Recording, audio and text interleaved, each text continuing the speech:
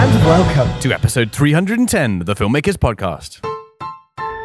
This is a podcast where we talk filmmaking, from indie films to studio films and everything in between. How to get them made, how to make them, and how to try not to royally F them up. In our very, very humble opinion, I am Giles Alderson. And I'm Dom Lenoir. And we are live. Of course we're live. It's a podcast. It's ridiculous. We're not live. We're recording it. We're alive.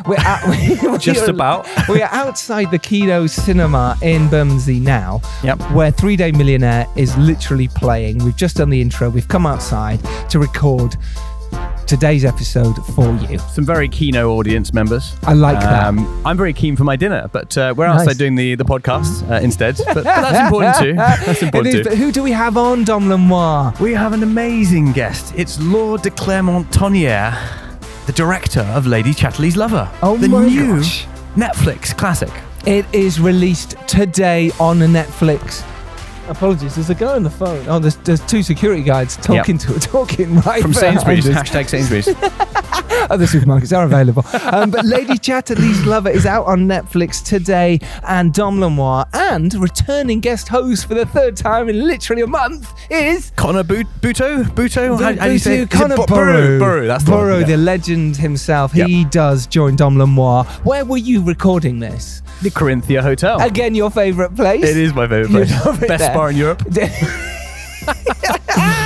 Did you get nibbles this time and coffee? There were no nibbles, cake? just sparkling water and no water, but the best sparkling water. It's the best. Tell us what. Don't have sparkling water when you're about to do an interview though. Hiccups are no joke. Oh. I didn't, but. Oh, well, it's probably better than burping and farting. That's true. Which has happened before. Not for me.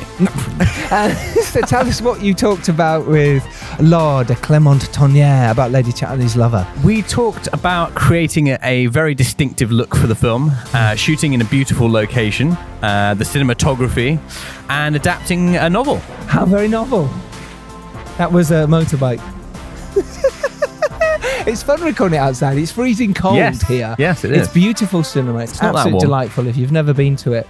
And it's a packed audience as well. It is. There's a lot of my friends in there, and you always worry what people are going to think of your movie. Is it going to get laughs? Are people going to like it? Usually when it's friends and family, you do get a much nicer response. So let's see what happens. Oh, I must say, Lady Chatterley's Lover, if you don't know, does star Emma Corrin. And Jack O'Connell. And Jolie Richardson and Faye Marseille and Ella Hunt as well. So do go check this out on Netflix. What would people make of this movie? Essentially, it's a romance, and it's a modern take on that, and it's those deep, passionate loves that happen, and the unexpected nature in which they come about.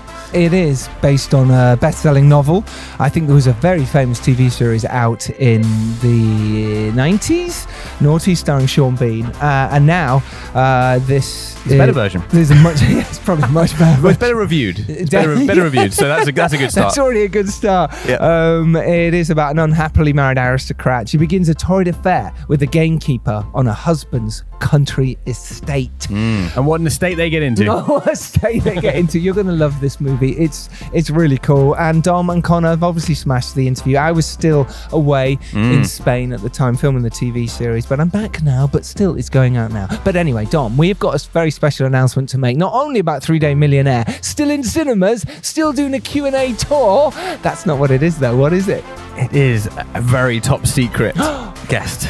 Top secret. I like that. And it's very likely to blow your eardrums with the level of guests that we have coming on. It's ludicrous. If you put a gun to my head, who would you say? Could you give us a clue? I couldn't. I won't give you a clue. Mostly secret. Because I've been stuck in an edit around this exhausting tour. You have. Making a very special video. We made a special video. To introduce this guest because it was so ludicrous. So that is coming for you next Tuesday. This Tuesday, in fact. Very, very special guest. Maybe the biggest we've had on the Filmmakers Podcast. Dom Lenoir sat down with this special person and had a brilliant chat. Again, I was away and I was so upset. I literally missed it by 2 days. But that is is how it is. That is life. But still, we bring it for you. So, the tour, the Tour de Force. The Tour de Force that is Dom Lenoir, the Torshank Redemption. We are still touring this film. We're going around cinemas around the UK. A link to that is in the show notes. If you do fancy joining us, come in to meet me, Jack Spring, Dom Lenoir, some of the cast members talking about how we made the film. Talking. There we go. Brilliant. About how we made the movie. You could either listen to last week's episode as well. You should as well. Yeah. And you definitely should with myself, Jack Spring and Dom Lenoir, live from an Airbnb. Yes. Yeah, well, that was a good one, actually. We talked about neurodivergence and ADHD, which has been really popular, that one. So, you say it like it's been popular as in people are buying it from shelves. they should. Well, Then it might go into my holiday fund.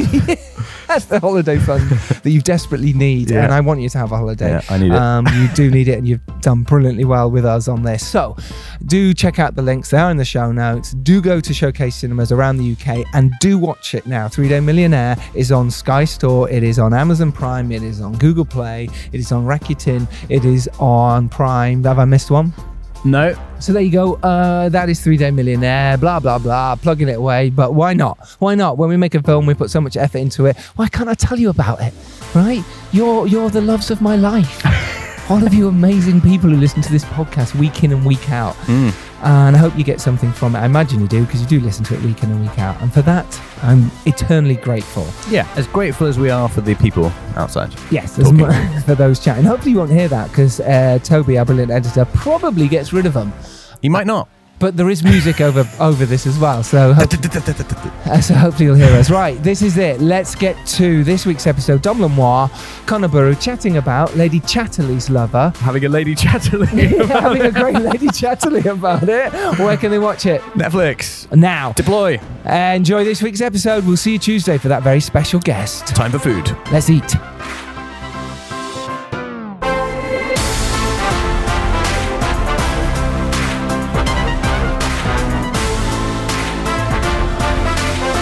Hi there. We're Nice to meet you. delighted to meet Laure de Clermont-Tonnerre, if I pronounced that correct or close Yes, to correct. actually, very good. Yeah. Yeah, I've got a bit of French blood in me, so Lenoir. yes, Makes sense. yeah. We're delighted to have you here. You're the director of Lady Chatterley's Lover. You've just premiered at LFF. How are you feeling to have your film in such a prestigious festival? Oh, I'm very honored to discover this film here with a British audience, especially because it's your monument of literature, and I'm really excited to be able to show the film here and with the cast and crew. So that's very exciting. And how did this whole thing start for you? It started actually, it was April 2020, full pandemic. We were all locked in, and I received a script, adaptation of Lady Chatterley's Lover. I had known the book, but I had read it a long time ago, and I read the story, and it's such a celebration to life and to human connection, and I just felt that this is what we needed to we were craving the closeness and of being together, and so it was really my first input was to explore and the importance of human connection in the nature. Also, obviously, D.H. Lawrence is the first writer to talk about female sexual pleasure. And this was why the reason the novel was banned, because it was obscene. And his point was to really glorify sexuality and to make it pure and beautiful and nothing shameful and dirty. But he was very avant-garde in defeating puritanity, and for those reasons banned. So I just felt that telling the story through Connie's eyes and to really explore her journey through intimacy, under her skin, and to really understand her journey towards freedom was an important reminder of a woman taking ownership of her body. And that's something that feels still timely, unfortunately. So in terms of adapting a story like this, you've already read the novel, are there any moments when you read the script and you're thinking, okay, I like this, there's certain bits about the character I'd like to bring out? How does that sort of process coming on as a director? Yes, absolutely. It's a very different process than bringing your own writing. So you have to kind of put to shape it a bit to yourself, or to kind of find your right shoes in it, and make sure that it reflects your vision. The script was already in really good shape, but I really wanted to emphasize Connie's point of view, which was not in the script. It was more like omniscient point of view, and for me, she was telling the story, and that was kind of like my take on it. I needed to really, being immersive, visceral, and give a sensorial experience, and put the importance of nature back into the film and make it a character. That's really interesting. I mean, working with, it was David McGee, right? That wrote the screenplay. Mm-hmm. How do you go about collaborating in that sense? When you're working with someone, he's done such huge films, Life of Pi, etc. Mm-hmm. Yeah. How do you go about collaborating and finding what you're connecting with in the material? Yeah, it was like a lot of conversations. Obviously, everything was towards Zoom because it was like pandemic, so that was challenging. I wish we were all together, in the same room, but we managed to do it through Zoom, and I was like reading the novel as well after. So there's some elements and details that I really love that wasn't in the script, because obviously when you have to adapt a 500 pages novel, you have to make choices. So there were things that was more relevant to me, or things that I wanted to emphasize more, and he was always listening and add back those details that I really loved. And after working with the actors was important to make sure that they were comfortable with their dialogue. So they had a lot of notes as well. So it was all, and they both read the book again. So it was going from the adaptation from David McGee, going also back from the books to feel like the real essence of D.H. Lawrence and his modernity and his sense of humor.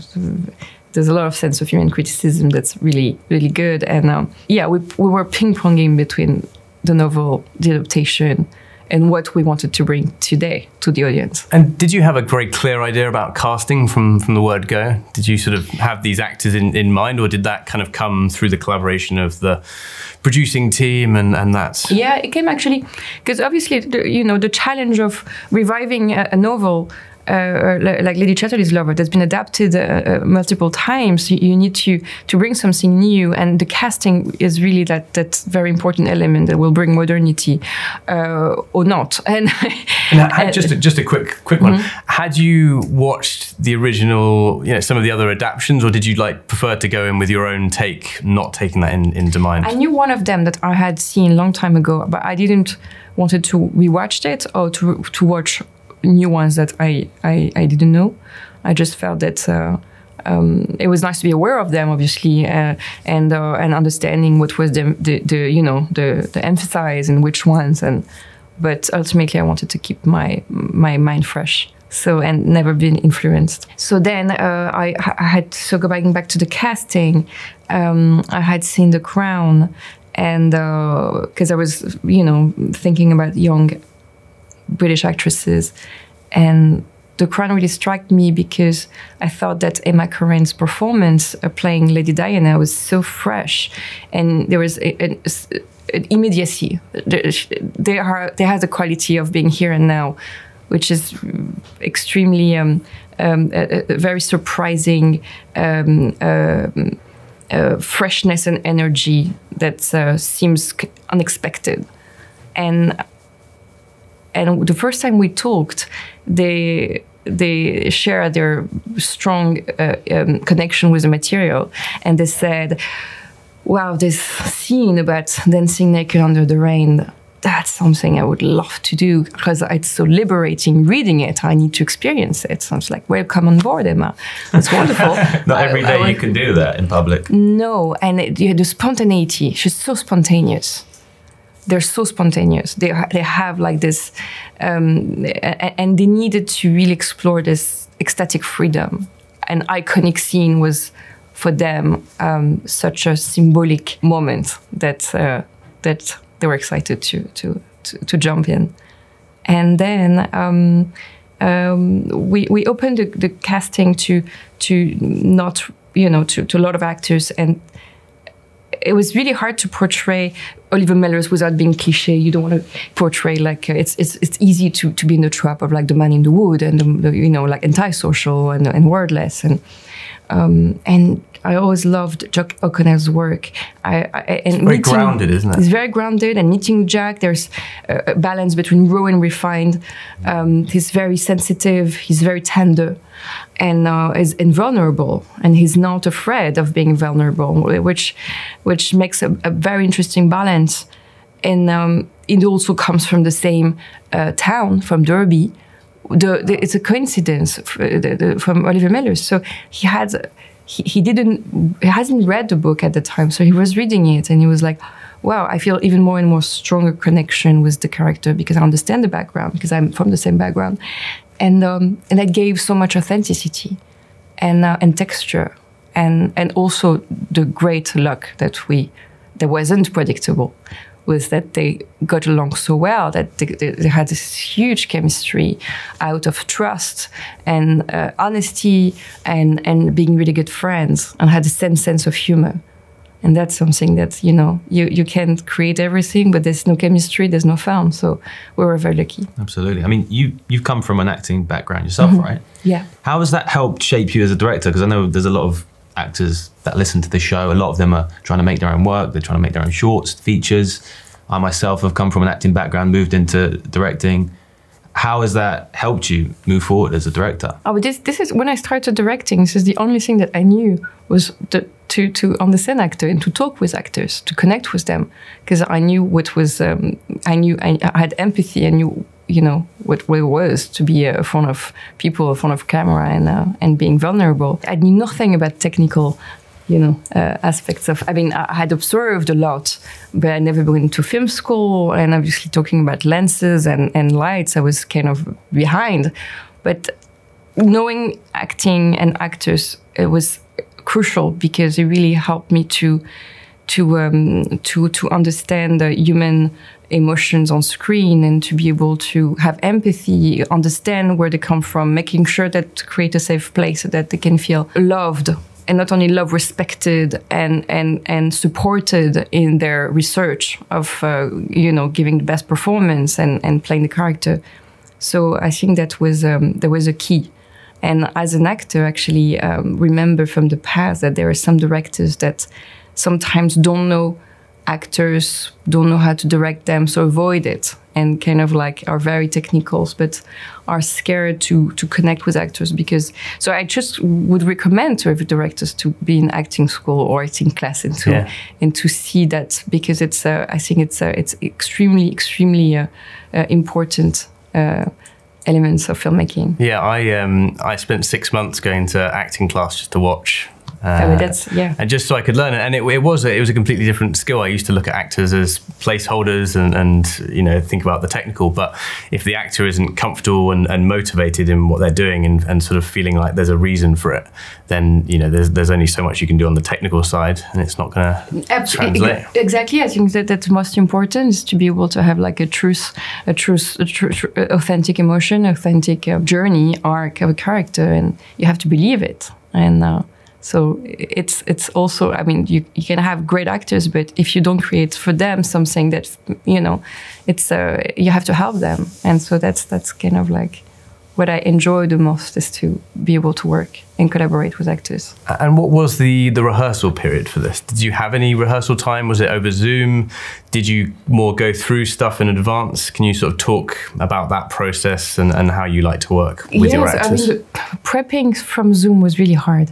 It was like a COVID film, and we were all like masked and on Zoom, and it was we didn't have any office to gather, to reunite. That was very challenging. And we can feel even more because it's a film about human connection. It was like, we all need to be connected, preparing a collective artwork and a film. So I could feel so much need that, we were so happy finally to be on set because we could feel each other. But we were lucky to have 2 weeks of rehearsal with the actors and the intimacy coordinator.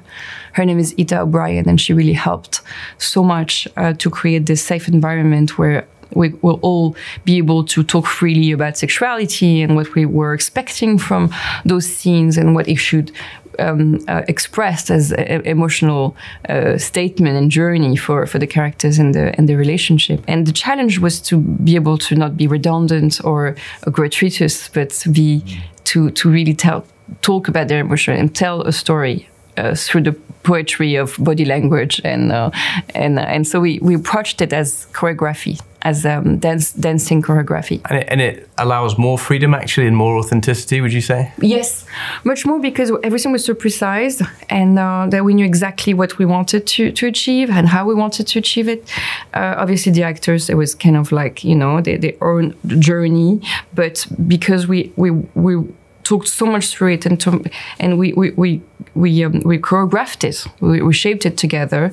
It broke the ice. So on set, even though obviously they had to undress, it was familiar in a way because they had to rehearse it, and because through all those rehearsals, we bonded some very strong partnership and trust. And so that was key. And actually, Ita on set was next to me, and we were watching takes, and she was like, would you like more breathing? Would you like more of those details? And it was like, I would never dare to ask. And it was like, but I will ask, because don't worry, we'll make sure it's really authentic and it's good and they feel comfortable. So she really helped me also to make sure that I could portray it in a very authentic way, and to really carefully direct those scenes. Yeah, I think that's actually quite an underestimated part of being a director. Is like that's quite an awkward position to be in, because you're trying to get your vision, but you feel sensitive. Like it's sensitive, and I feel like you're a perv behind my monitor.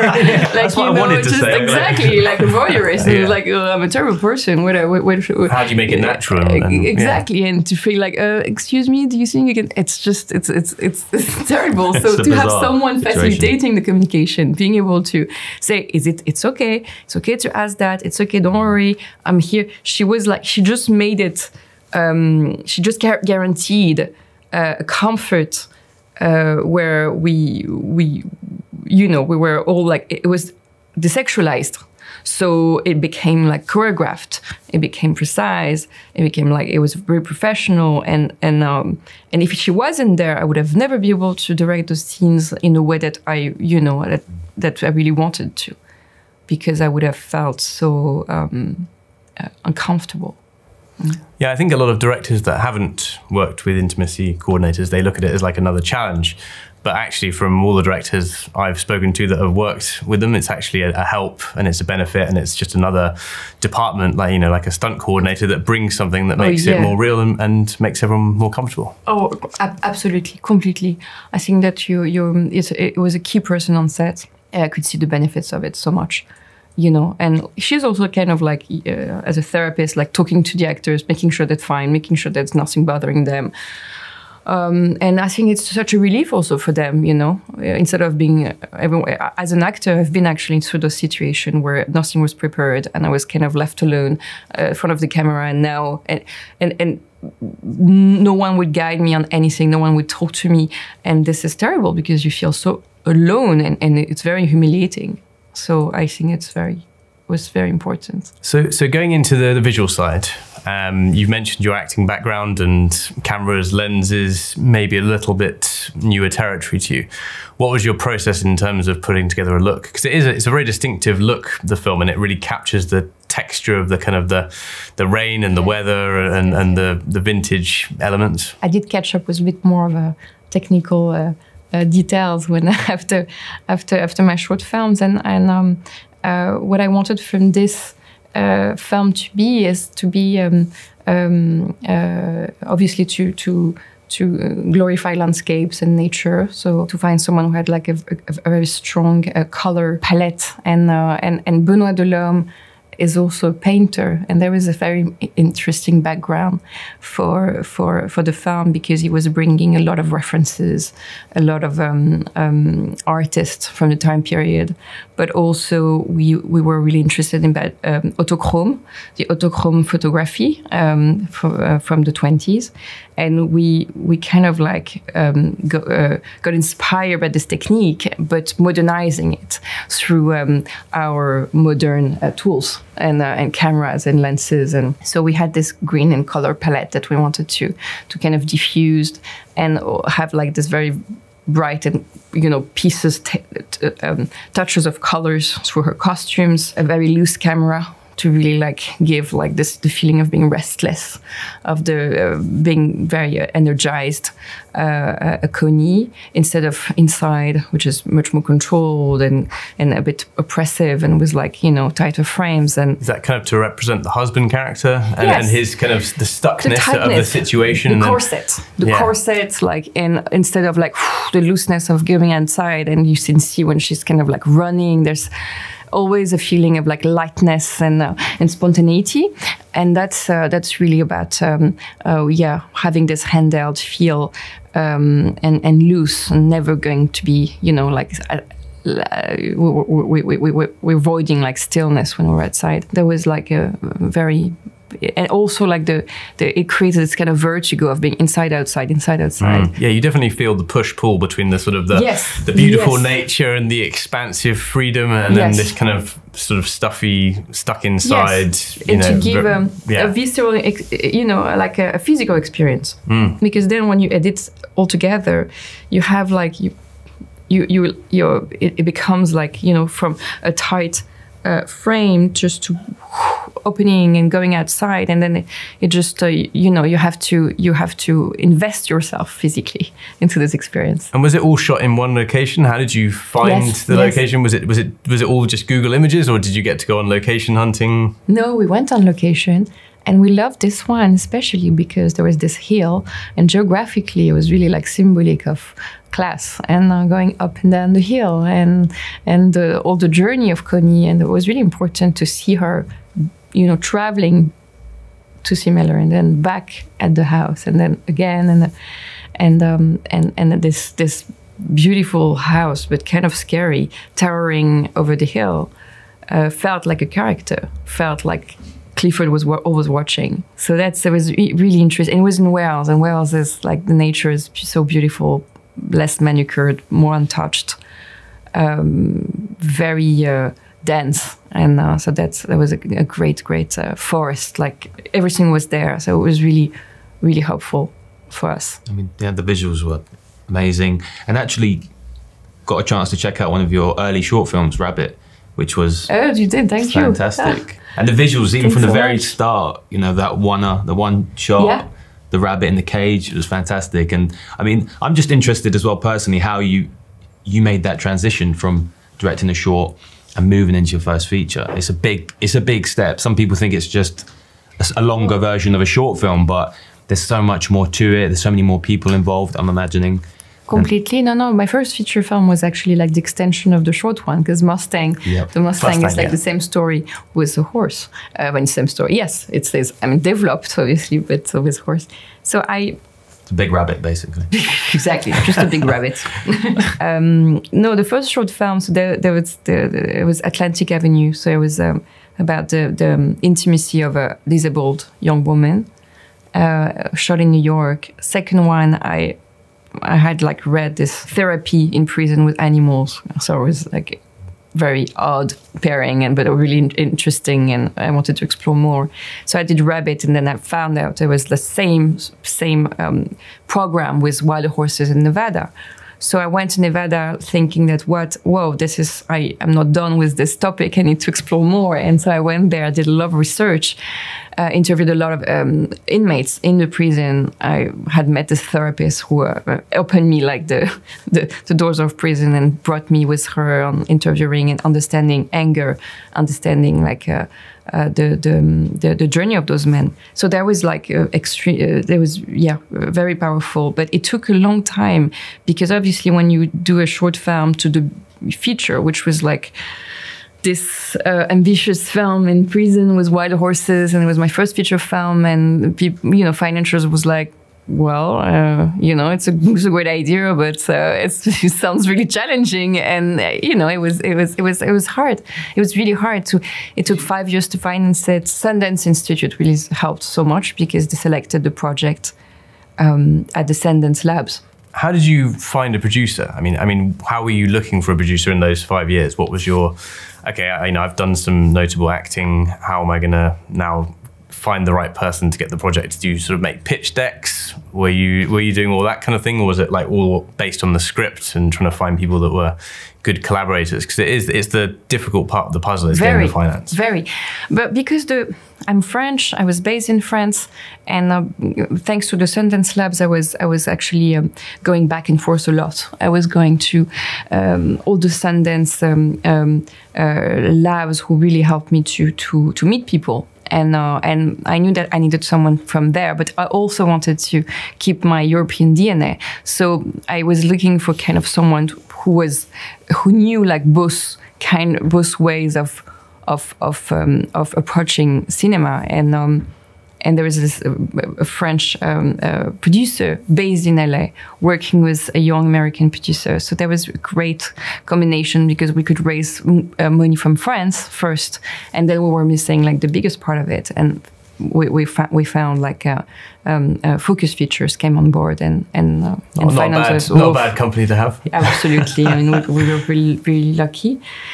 So yes, it was someone that kind of like had the muscles to really like embark on this crazy journey and be able to understand also my need as trying to protect the creative, financing it from both sides, which was actually very smart. And what was your biggest challenge making that first feature film? Time. We had 22 days to shoot that film with stunts and wild horses. I mean, we were racing. We had like not a second of breathing. It was yeah. Because no, really, so I was running around all the time, trying to steal. You know, if we were like once 2 minutes, it was like let's shoot this. And we were like, being always on the starting block, like and trying to capture whatever we could. It was really hard. Actually, we were really missing one day, and we begged for it, and we finally had one more day, and that was really, really, really, really helpful because we didn't have the ending. So it was just like we had like this kind of struggle with the light. It was really challenging shooting in Nevada, and it was beautiful. It was like the light is changing every hours, and so it was we were losing light very easily, and so that everything was outside. Working with horses, obviously. I mean, yes, you have to be prepared. We had an amazing horse wrangler. Without him, it's kind of like you need to have one key person when you're doing who is just really helping you exploring a field that you're not familiar to. I mean, I know horses, I love horses, but I have no idea how to control them. So I've heard they're notoriously difficult to shoot as well, even just framing. I don't know, I've never done it, but I've just heard even big animals, aren't they? Big animals yes. Can make it a weird frame at times. And I say with the choreography. Exactly as we approached choreography in this film and Lady Chatterley's Lover is that the choreography, we had 2 weeks of rehearsal as well, where Matthias Schoenaert was riding his horse, and with the hero horse, the animal wrangler, and the cinematographer. And the cinematographer was also like handheld, was kind of very agile, athletic. And the 4 of them had to find in a very, very tight space a way to feel each other, but never to step on each other. So it was very delicate. It was kind of a dancing. I feel that it was, it's kind of like, it was a very intimate moment between the man and the horse, capturing through like they were all like dancing around the camera. It was very, really, yeah. And thanks to the animal wrangler, it was amazing. So after this film, what do you feel you learnt taking into your next feature? I mean, were there any moments that you just thought, okay, I've learnt this, I'm definitely never doing that again? After the first one or the second one? After the first one, yeah. Yes, the time. Time is very precious, so it was very challenging. I mean, we needed this intense energy, but there's also, it was working for this film, but definitely if I wanted to do something a little bit more controlled, it wouldn't have been possible, because we were like kind of improvising a lot and shooting to cameras and as much as possible. Yes, I knew that I really needed more rehearsal time and more time of shooting. But still, you always have, you always find, even if we have much more comfort, much more days, much more space, there's always, you're always struggling after, and like racing after time. It's I never heard a story about we had so much time, we finished early. Never. Too much time. I think it's always like there's always a moment where you have to look at your watch and say, oh my God, how am I going to do, and to make compromise but in these restrictions also sometimes you find the best scenes. Going back to Lady Chatterley, how did you manage the character of the husband? Because I think there's a bit of a balancing act in terms of creating someone that you feel sorry for, but then you also feel very justified in the way that the story sort of develops with the relationship that sort of forms. Was that all in the script when it arrived, or was it something you had to sort of look at very carefully? No, because it's true that if you don't have empathy for him, then you have less empathy for her. So you need to really understand the triangle and her struggles. You have to believe that it's a love story that's honest and a marriage that's going to work. And Clifford is as injured in the war. He's definitely feel trapped in his wheelchair after being injured. But he's also he's never been also someone really interested in sexuality, and he denies her body. He neglects her body. Because his way to love her is more cerebral than physical. And there's a moment in the book when she says, I'm dying, I'm 27-year-old, and my body feels dry, I'm dying because no one is paying attention to it. And it's this kind of relationship that feel very, very neglected, and it's kind of slowly dying. And but you needed to understand, why Clifford feels this way, and how, his idea of like building an empire, of having an heir, was for him like the survival need, and how he would just kind of like give something from himself that he has lost. So we opened the casting to disabled actors. I had worked in the past with authentic people when I was like working with inmates in Nevada. I really wanted to have former inmates and bringing the experience. For Clifford, I just felt that someone who had the experience of being in a wheelchair or had a disability would also bring this humanity, this empathy, this truth. And I was really, when we met Matthew Duckett, he's a stage actor, and he would share with us and being very open and vulnerable about his disability. And I just felt it brought something that's unique to Clifford. And you feel sorry for him. Yeah, and I think what you said about cerebral was really fascinating. And one thing you did really well was the carer and him, the kind of showing the sort of small vignettes of their relationship forming, like playing cards together, their chats. And you can tell that it's not sort of about the sort of the sexual connection. It's about having someone who can join him in an activity. And then to see the contrast between those two was really interesting, because then you obviously see the contrast between the other two.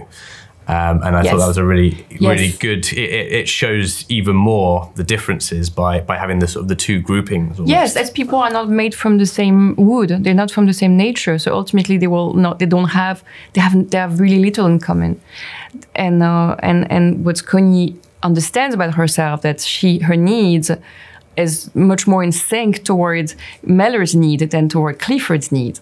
So this is what's really moving, is that how two creatures recognize that they belong from the same nature. Is there one bit of advice to finish up that you could give your younger self about directing or to aspiring filmmakers? Yes, definitely. I would say follow your instinct. Follow your instinct very tightly, because this is why people want to work with you, is because you have strong instinct and a unique creative vision, and everyone is going to try to, put you on other ways and other sides, and just hold on tight. Your instinct is your art. Laura, it's been an absolute pleasure. Thank you. Good luck with the premiere tonight. Thank you very much. And success with the film. Thank you so much. Thank you. Thank you.